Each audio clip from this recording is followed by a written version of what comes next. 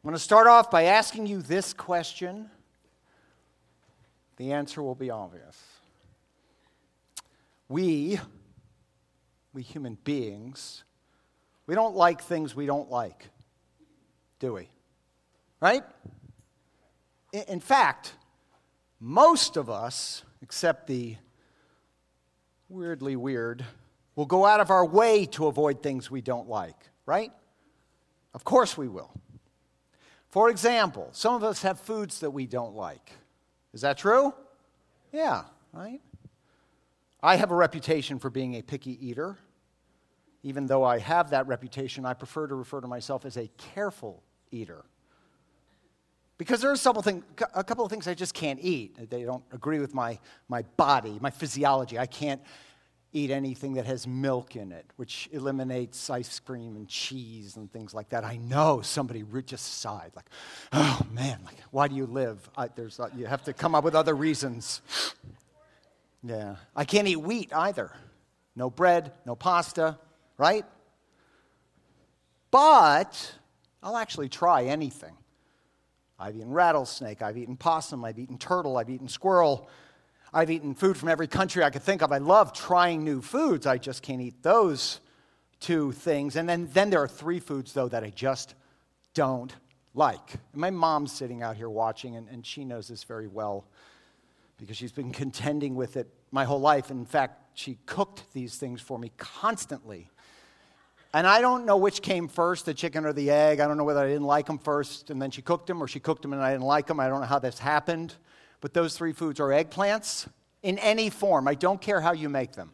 It doesn't matter. Oh, but the way I make them, no. Mushrooms, same deal. Probably because I don't care for frogs, and it used to be a thing that they said frogs sat on mushrooms or toads sat on toadstools, and maybe, I don't know. And then Brussels sprouts. Once again, you can fry them, you can put bacon on them, you can wrap them in sushi, doesn't matter. Ugh. Anyway, I don't like them. I don't even like being reminded that they exist in the world. So, now, you might have something other than food that you avoid because you don't like it. Maybe you avoid exercise because you don't like it. Maybe you avoid driving. I know a lot of people who avoid driving. Maybe you don't like to fly. Maybe you avoid airplanes.Maybe you don't like the beach. Maybe you don't like swimming pools. Maybe you don't like cold weather. We were up in New York and it was a bit cold, a couple weeks ago. No, I don't like cold weather. You get the point. It's human nature to avoid things that we don't like. In fact, though you might not think it, and this is kind of interesting maybe for you, there are statements in the Bible that I don't like as a pastor. Don't judge me. But this is true. I'm being honest with you. I told you I'll always be honest with you. I'm being honest with you. There are statements in the Bible I simply don't like. I have to contend with them, but I don't like them. But today, even though I really don't like it, we're going to be talking about one of those statements. And the statement we're going to be talking about today doesn't really make any sense. It makes no sense whatsoever. And it hurts my head every time I think about it. Like, how is this a thing? How is this in the Bible? I don't like it, but I feel that I have to talk about it. And I have to talk about it because it's important. And I have to talk about it because it applies to every single one of us without exception. The statement that we're going to be talking about today answers a question. It answers a very important question, but it's a question to which I don't like the answer one bit. I don't like the answer at all. It's a question that we're all asking, but the answer is very troubling. So let's pray, and then we'll dig into part 2 of the messy middle. Won't you pray with me? Heavenly Father, thank you for gathering us together here this morning. Thank you for all the planning and organizing and leaving on time and all that stuff that it took to get us here so we can gather as your ecclesia, as your community, so that we can worship you in song, so that we can study your word, and so we can come to understand you better, so that we can draw closer. God, we ask that you bless our time together today. In Jesus' name, Amen. All right, so now here's the question. What do we do when there's nothing we can do? What do we do when there's nothing we can do? What do we do when it is what it is, but we don't like what it is? As things stand today, there is a lot of what it is. Isn't there? We talk about this all the time. The world's gotten weird, and it just is. There's a lot of what it is that we don't particularly like in our world today. Some people are worried about safety, constantly worried about safety. I grew up in Miami. We were constantly worried about safety. Some people are worried about their job, or worried about their career, or worried about their future job or their future career. Some people are worried about their health. Some people are worried about their wealth. Some people, we call them parents, are worried about their children. Some people are worried about their spouse. Some people are worried about their parents. Some people are deep in debt. Some people can't afford their lifestyle. Other people can't afford to retire. Some people are alone. Others are worried that they're not doing as well as their friends or their contemporaries or their neighbors. There's so many things that keep us up at night. So, what do we do about these things when there's really nothing we can do about these things? Well, most of us will do one of three things. We'll worry, we'll complain, and or we will stress about them, because that's what people do, right? I mean, that's what we do. But the Bible presents us with a different approach, and it's an approach that I would have never chosen for myself, and it's an approach that I suspect you wouldn't have chosen for yourselves either. The approach comes to us courtesy of James, the brother of Jesus. And James' instruction has to be the most counterintuitive and possibly the most insensitive instruction in the entire Bible. And the reason I'm saying that it's counterintuitive or that it's insensitive is because James just makes a blanket statement.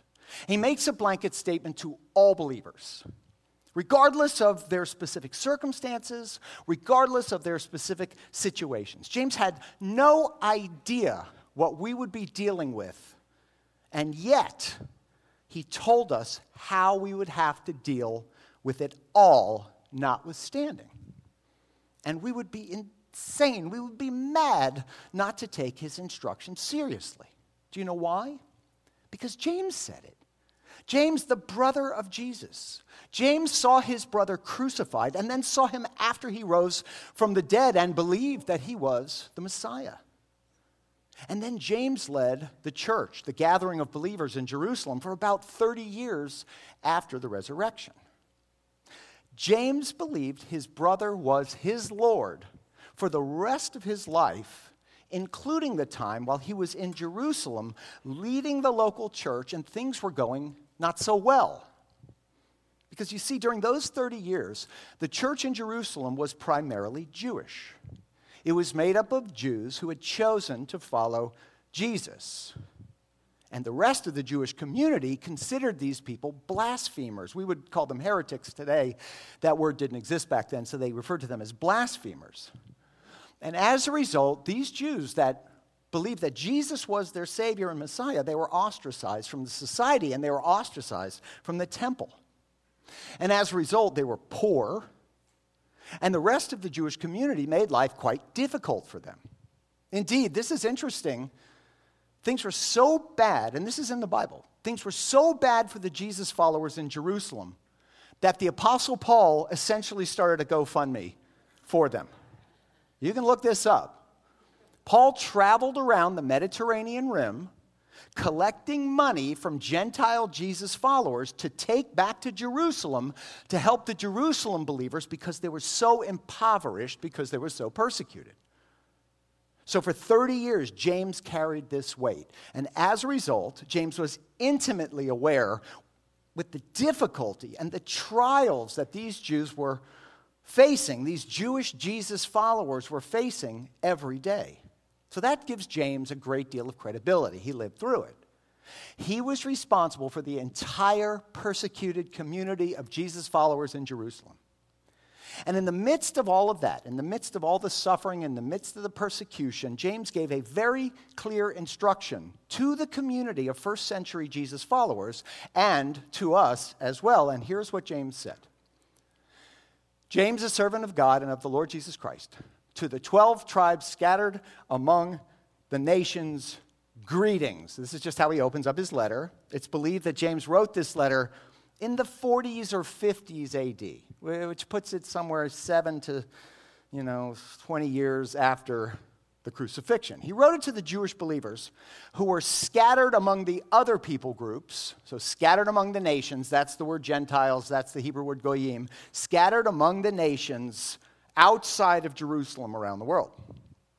So roughly 15 years after the resurrection, roughly 15 years into the rising persecution of Jesus' followers, James, still believing that his brother was indeed the Messiah, wrote this letter of encouragement to the persecuted faithful far from home and far from their ethnic people. So what are James' words of encouragement to them? And this is the part that I don't like, okay? So you're clear. And by the way, I'm going to jumble the word order. I'm going to jumble the syntax a little bit so you can see James' point a little bit more easily. So here's what he says. Verse 2. Whenever you face trials of many kinds, whenever you face trials, all the trials. So I want you to note this as we begin. James did not say if you were ever to face a trial. If on the outside chance you're to face a trial, he did not say that. That would imply that trials are somehow optional. I need to let you in on a very poorly kept secret. Trials in this life are not ever optional. Trials in this life are not ever optional. Jesus was very clear on this issue. In John 16:33, we've talked about this before. In this world, you what? Will have trouble. Not might, not may, not could, will. You will have trouble. So not if, when the trouble that fills the world shows up on your doorstep, whenever you face trials of many kinds. Now also implied in this statement is that there is nothing. There is no thing that we can do to stop those trials from coming. Like we talked about last week, we live in a world that is infiltrated by sin. And along with that sin came sorrow, came death, came illness, and came disappointment. And sadly, as a result of those things, we have found that we can't keep them away by praying real hard, or by hoping against hope, or by worrying, or by trying to run, or by ignoring, or by pretending not to notice them. In fact, the original Greek indicates that those things are not only going to come, but they're going to come when we're not expecting them. I told you I didn't like this. They're going to take us by surprise, and nothing will stop them from coming. So when those troubles come, here's what you're to do. And remember, this was not my idea. James said it, and I don't like it. But here's what James said. And I told you I wiggle things around a bit. Whenever you face trials of many kinds, consider it pure joy, my brothers and sisters. Do not think of the out-of-the-blue surprise challenge that just ruins your world. Don't think of it as a bad thing. No, do not think of it as a bad thing. I want you to think about it, James was saying, in an entirely different, entirely counterintuitive way. When everything comes crashing down around you, I want you to think of it as a source of joy. You beginning to see what I mean about not liking this verse? I mean, seriously, how can James even say this? He doesn't know us. He doesn't know our lives. He doesn't know what we're going through. He doesn't know what we're feeling. He doesn't know what we're facing. How can he just make a blanket statement like that? We're supposed to be filled with joy when a horrific trial comes and knocks the wind out of us? To which James would say, none of that matters. When you are faced with a trial of any kind, count it as joy. I mean, come on, Jimmy. That's what his friends called him. How can you say that? Well, he could say it because, and you go, wait a minute, you're not serious, are you? You're not going to justify that crazy statement, are you? He says, because you know. You need to be able to see the bigger picture. You need to be able to see through the horror to see the purpose. You need to remember this, James continues, because you know that the testing of your faith produces perseverance. All right, let's break that down. What is a test? Well, a test, or testing in this context, means to ensure that your faith is real, to ensure that your faith is authentic and not just put on, not just a show. Testing is the process used to determine the authenticity of something. So James is saying the trial that you're facing is testing the authenticity of your faith. The trial is exposing whether your faith is real or not. Faith here is referring to your confidence in God. So think of it like this. Trials expose the authenticity of your confidence in God, don't they? I mean, it is true, isn't it? When we're surprised by a trial, we do, and we really do, absolutely discover something about our faith, don't we? In the moment that we're surprised by a trial, we discover what we really, truly believe, and we discover what we were only pretending to believe. We really discover what we were only telling people that we believe, or what we believed when we were kids, but we never really came to embrace when we became adults. See, in a trial, the test kicks in, and the results are immediately evident. I've heard it put this way. When circumstances begin to deteriorate, artificial, counterfeit, what's in it for me faith, deteriorates right along with it. So James was telling us, whether we like it or not, there is joy in discovering how real our faith is. There is joy in discovering that even though I wouldn't volunteer for the trial I'm going through, it is helping me to discover something about myself, something about my faith, something that I wouldn't have been able to find out any other way. In the midst of trials, we are confronted with the authenticity or lack of authenticity of our faith. And James is saying there is joy in making that discovery. And this perspective of faith stands in opposition to the way that many pastors insist on teaching. But I want to set the record straight, at least here for us. Our faith in Jesus is not the way we get God to do the things we want him to do for us. That's not what our faith is at all. Our faith in Jesus does not bestow upon us some magical powers or access to a secret formula that gets God to do the things we want him to do. That's not what our faith does. We can't name it and claim it. We can't pray our way into prosperity. It doesn't work like that. Faith is nothing more than confidence that God has already done something. Faith is confidence that God is who God revealed himself to be in the New Testament, and that God will do everything that he promised. Faith is a response to God, and it is never, ever a way to leverage God or to get God to do something he wasn't already intending on doing. Does anyone have any questions? No, that's clear, right? All right, so to sum up, whenever you face trials of many kinds, verse 2, consider it pure joy, my brothers and sisters, because you know that the testing of your faith produces perseverance. You can't avoid the trials of life.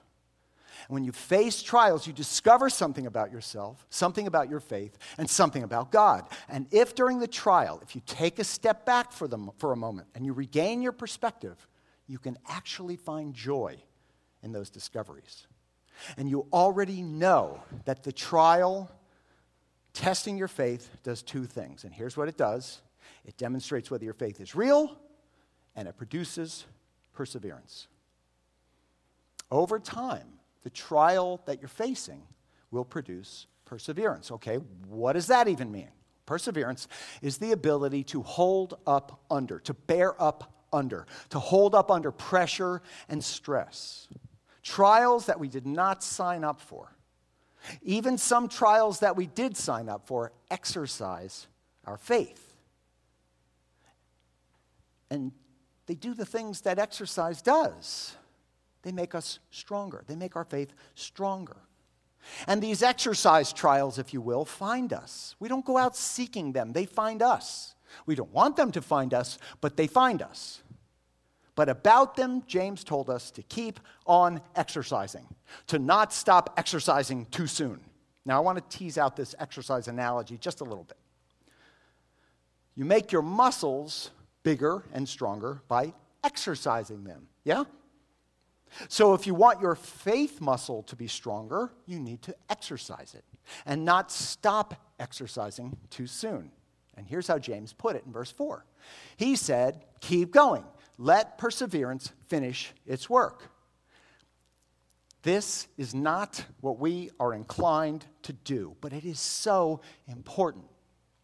In other words, James is saying, don't tap out in the middle of the process. Don't give up in the middle of the process. He's saying this trial is at the core of what God is doing in your life. And if you tap out too soon, you will miss the blessing. And you don't want to miss the blessing.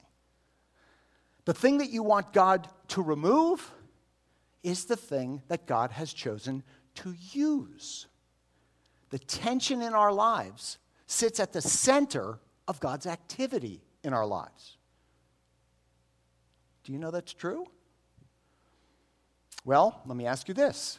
If right now you're in the midst of a trial, what is it that you're praying about right now? You're praying about the trial, aren't you? Like it or not, that trial has your undivided attention, doesn't it? I've talked about this before. A few years ago, when my back was in crisis, my back pain was the only thing I could think of, I promise you. It was the only thing I could pray about, I promise you. And my only prayer was, help! That was my prayer. There was literally no other prayer going on in my life. No other prayer. God had my undivided attention. That's how trials work. They exercise our faith and stand right in the middle of what God is doing in our lives. That's the reason that our trials inform our prayers. And James said, don't tap out. Don't tap out. Don't give up. There's a positive outcome waiting at the end of it. So he continued, let perseverance finish its work so that you may be mature and complete, not lacking anything. Now in the Greek, this is actually a bit of a play on words. It loses that in the translation. But basically it would sound like this in English. Let perseverance complete its work so that you will be complete. Let perseverance complete its work so you will be complete. Let the process play out so that you will have a grown-up faith and not a child's faith. We know it to be true that the only way to have a grown-up faith is to face a grown-up trial and to experience God's faithfulness in the midst of that trial. So we need to ask God to use it until God chooses to remove it. And though from where we stand with 2,000 years and 1,600 miles separating us from James, we ask him, how do you know this is going to work in my situation, James? But history shows us that James absolutely knew. James understood how something good could come from something so very bad. But James also knew just how big a task he was asking us as believers to take on. So he said, here's what I want you to do. Verse 5. If any of you lacks wisdom, if any of you lack the perspective to see this trial the way that God sees it, if any of you lacks wisdom, you should ask God for wisdom, who gives generously to all without finding fault, and it will be given to you. But there's a problem with this, isn't there? When we're going through a tough time, we are not asking for wisdom. It's not wisdom that we want. What is it? It's relief. We want relief from the tough time. We don't want to be smarter, wiser. We want relief. But James said, I understand that. But if you're having a tough time, understanding what good will come from your tough time, you're going to need to do something. You're going to need to not try to walk away from the tough time, but rather walk into the tough time. Lean into the tough time and ask God for wisdom. And if you ask God for wisdom, James said, God will always answer that prayer.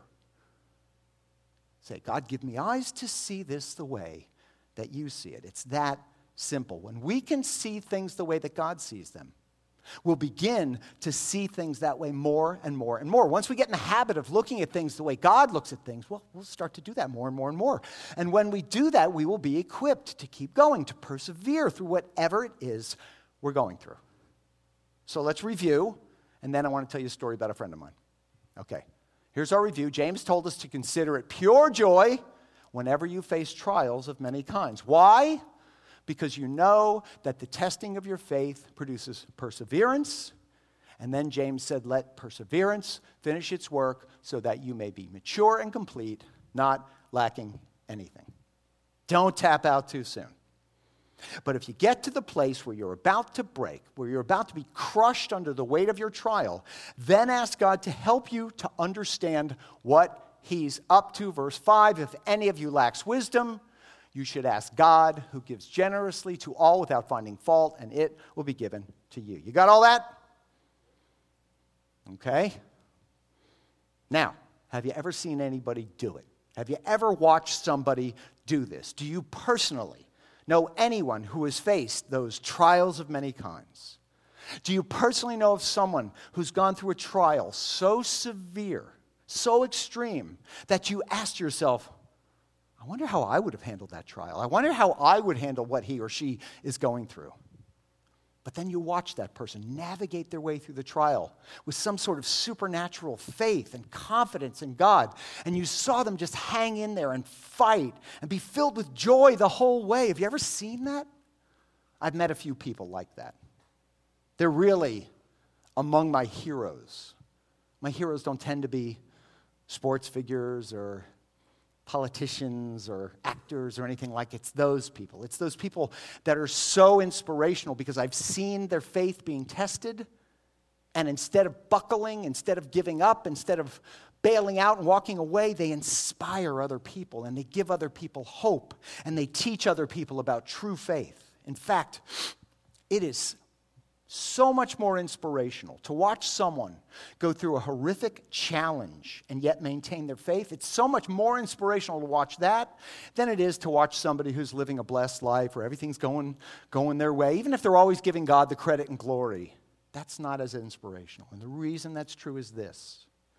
When we see them, we see hard evidence of the kind of faith in God that shows how it's possible to endure just about anything, to endure just about any challenge that we'll ever face in life. They're people whose prayers go completely unanswered, but their confidence in God remains firm. One friend of mine who showed me what that looks like was my friend Brian Fox. Now, some of you might remember Brian. He was a fixture here at Hammock Street Church when I first arrived for the first few years. He used to sit to my left in the front row, and he would talk to me throughout the sermon. I mean, talk to me. Conversations with me. Questions, answers, whatever. Sat right there. Now, Brian died about 10 years ago. He was 52 years old when he died. Brian was a Jewish lawyer. We had something in common. He became a Jesus follower before I did. He became a Jesus follower in the late 1980s when he was just beginning his law practice. Actually, a person from our Hammock Street community, I will not point the person out, but is the person who led him to Jesus. I met this person at Brian's funeral and found out. But here's Brian's story briefly. One winter, Brian and his wife were skiing, and on the way down the mountain, Brian fell. It was unclear whether he fainted or whether he had had a seizure, but when he got back home, he went to the doctor. And after a battery of tests, he received one of the worst medical diagnoses a person can receive. Brian had a GBM. That is a brain tumor. That's called a glioblastoma multiforme. It is the deadliest of all the brain tumors. And the doctors said to Brian at that time, you've got about 6 months to live. Go home and get your affairs in order. But Brian's faith in Jesus told him otherwise. As Brian explained it to me, I just knew God wasn't done with me yet. I wasn't about to give up. I knew that this would give me a newer platform and a bigger platform and a better platform from which to tell people about a life lived for Jesus. So Brian went home, and instead of getting his affairs in order, he got to work. He changed his diet. It became macrobiotic, whole food, raw food, crazy stuff.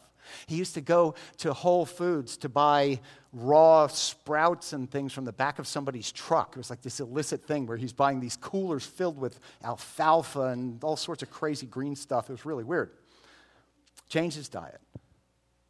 He changed his diet so that he could work on his health. He changed his diet so that all he thought about was, what am I putting in my body that will heal me and not harm me?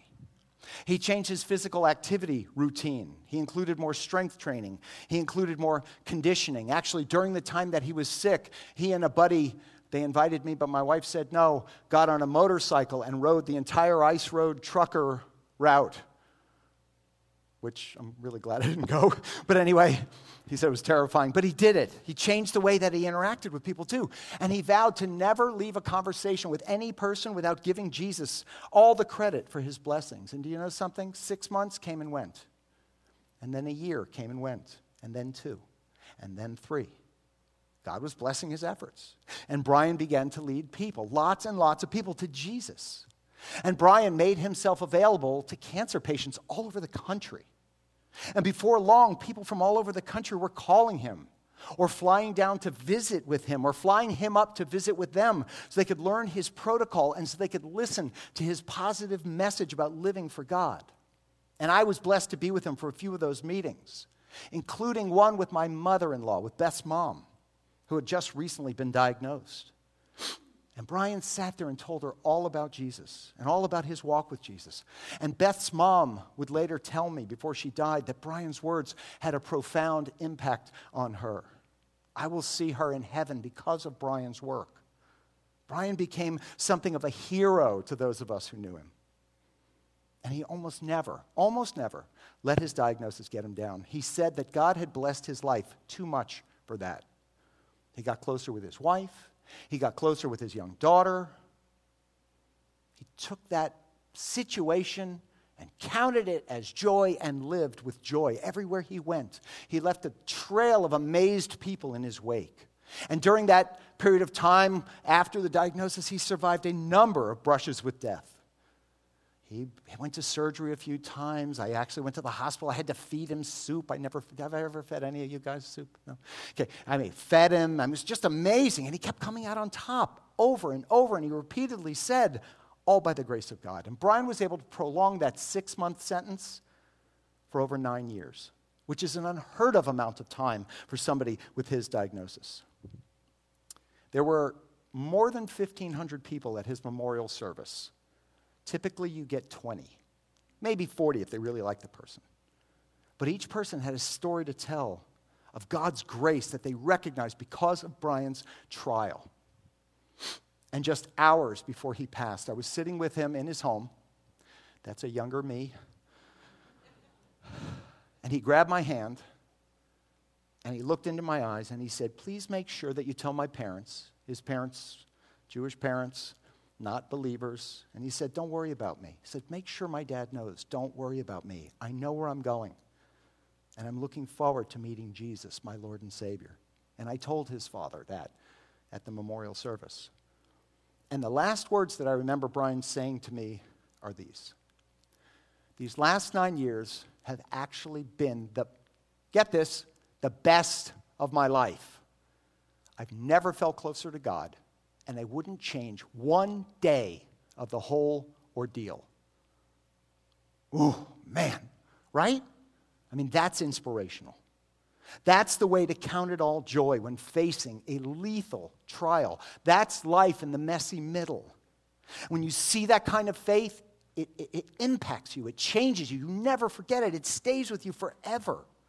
Brian lived his life to the full right up until the very end. He didn't give up when he received his diagnosis. He stood up to be counted for Jesus. To use James's words, Brian let perseverance finish its work to his last breath.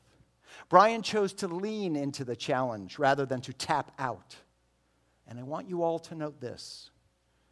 Brian's faith did not reverse the consequences of a life lived in a fallen, sin-infected world. Brian knew that, and he embraced that reality. He didn't ever expect that it would. We prayed for complete healing, as we should.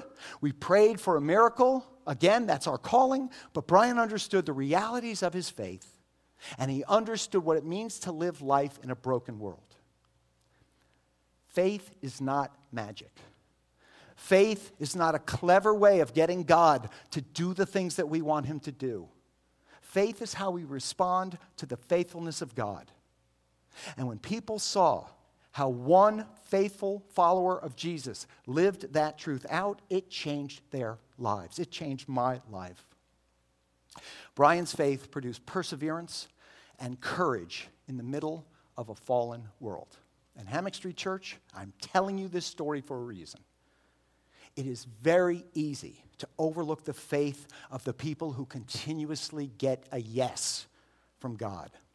It's the people who get a no from God, but whose faith remains rock solid, that change our lives and change the world. And this was James' goal for his first century audience. And this is James' goal for you and James' goal for me. In the world in which James lived, it never got any better. Things never really improved for him. But the unwavering faith and confidence in their Savior literally changed the world. We know about Jesus because their faith changed the world. And through this, we're reminded that God will use every trial until God chooses to remove them or not. Brian understood this. You know people that understand it too. And James' instructions are an invitation for all of us to step into our trials and say, God, use this trial until you choose to remove this trial. God, use this to remind me that you're faithful. God, use this so that I understand my confidence in you is real. So if we'll lean in when we're confused, we'll ask God for wisdom. If we'll live our lives with open hands, not with closed fists, live our lives with an open heart, then we'll experience the amazing faithfulness of our God through trials that we did not choose, but that God has chosen to use in us. Here's how James finishes this section of his letter. Blessed is the one who perseveres under trial, because having stood that test, the person will receive the crown of life that the Lord has promised to those who love him. That was Brian. Maybe it's going to be you. Maybe it's going to be me. Blessed is the one who perseveres under trial.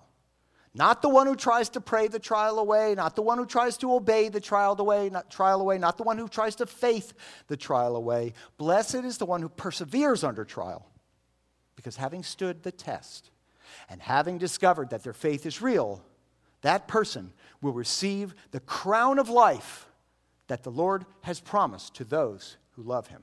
And do you know what that crown of life is? Neither do I. I have no idea what that means. I don't. Nor do any of the commentaries that I read. Nobody seems to know what that means. But it sounds good, doesn't it? It sounds like a really good thing. Put that on your list of questions to ask Jesus when you get to heaven. But James' point is clear. God values and uses persevering faith. And God has invited us to step into this realm and to begin to see the blessings and the trials that we face in this life. Because we now know that persevering faith leaves its mark on the world, and it leaves its mark on the people around us. We don't choose the trials, but we do choose our response to the trials. And James has invited us to lean in and to allow God to purify and to strengthen our faith in the midst of what we would never, ever choose. The challenges that each of us face impact each of us differently, but they present all of us with the same opportunity to allow perseverance to finish its work so that we may be mature and complete, not lacking anything. So with that in mind, I'd like to invite you to incorporate the following prayer into your prayer life. Maybe you've never prayed because you don't know how to pray. So if you don't, and that's you, this is a really good prayer to start with. It's very simple. Here it is. Heavenly Father, use this until you choose to remove this. Let's try it together, shall we? Heavenly Father, use this until you choose to remove this. And if you can't imagine how God could possibly use what you're facing right now, then do what James tells us to do. Ask God for wisdom. Because James said that is a prayer that God will answer every time. Brothers and sisters, consider it pure joy when you face trials of many kinds, because you know that those trials are simply a test of your faith, and a test of your faith produces perseverance if you let it. So let perseverance finish its work so that you may be mature and complete, not lacking anything. But if you just aren't sure how you get there, if any of you lacks wisdom, just ask God, who gives generously to all without finding fault, and it will be given to you. Now, as we wrap up, I want to leave you with 3 questions that you can think about this week. And here are the 3 questions I'm leaving you with. Number 1, has your faith or your confidence in God ever been tested? Okay, that's 1. Number 2, how'd you do? Did you pass the test or did you fail it? And number 3, did you emerge from the test with your faith intact? If so, why? And if not, why not? As I said at the beginning, these are not my favorite verses, but they're some of the most relevant verses in the entire New Testament. God knows what he's doing. He knows what he's talking about. Amen? Let me pray for us. Heavenly Father, those are tough words, but please give us the wisdom and courage to embrace what we've heard today. And Father, would you help us all to catch our breath? Would you help us to step back and see what you're up to in us and what you want to be up to through us? God, thank you for those faithful people we've known who've made a difference in our lives as we've watched them live with their faith through dire circumstances and through the darkest times. I pray, God, that all of us would come to know such powerful faith. And I pray this in Jesus' mighty name. Amen.